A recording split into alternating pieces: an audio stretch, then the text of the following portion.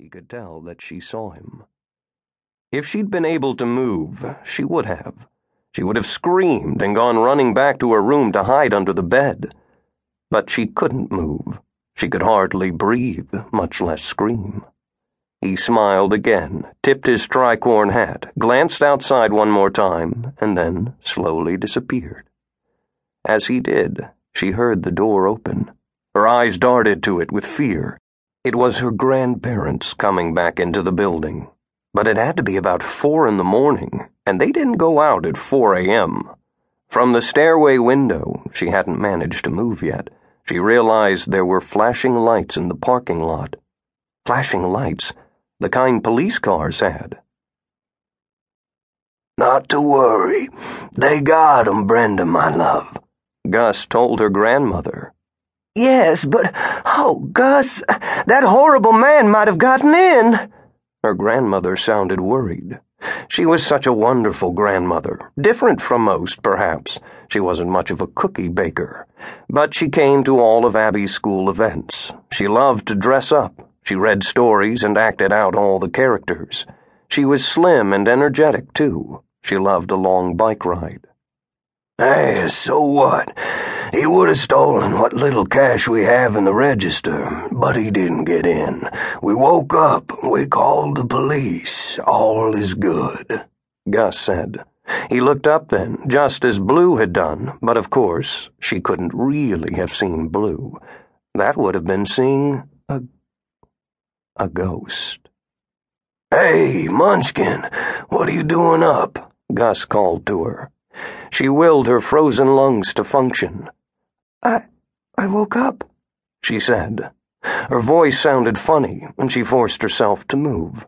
I just woke up, and I couldn't find you." "It's okay now, Abby. Everything's okay. You can go back to sleep," Gus told her. "What happened?" she asked.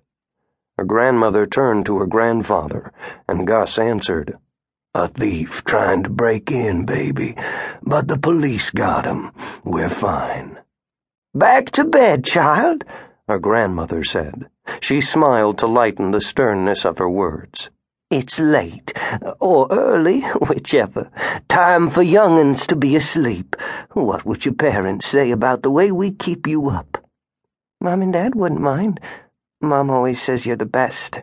She said that if you and Gus weren't so wonderful, she'd never be able to travel with Dad as much as she does. Not many kids are so lucky. I get to stay with you." Her father worked for a major tech company and traveled frequently. She had a room at the tavern with almost as much stuff in it as a room in the house on Chippewa Square. "Be that as it may," her grandmother began, "I want you back in your bed. It's a school night." Abby gave her grandfather a wide-eyed look. He was an easier mark than her grandmother. She couldn't possibly go back to bed. Alone. Not yet.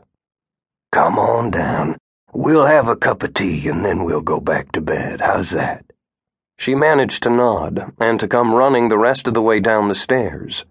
"Abigail Anderson," Brenda said sternly. "I told you not to run around barefoot. Glasses do break, my darling, and even when we clean up, you can't be sure we get all the little slivers." "Leave her be right now, Brenda," Gus suggested. Brenda wagged a finger at her.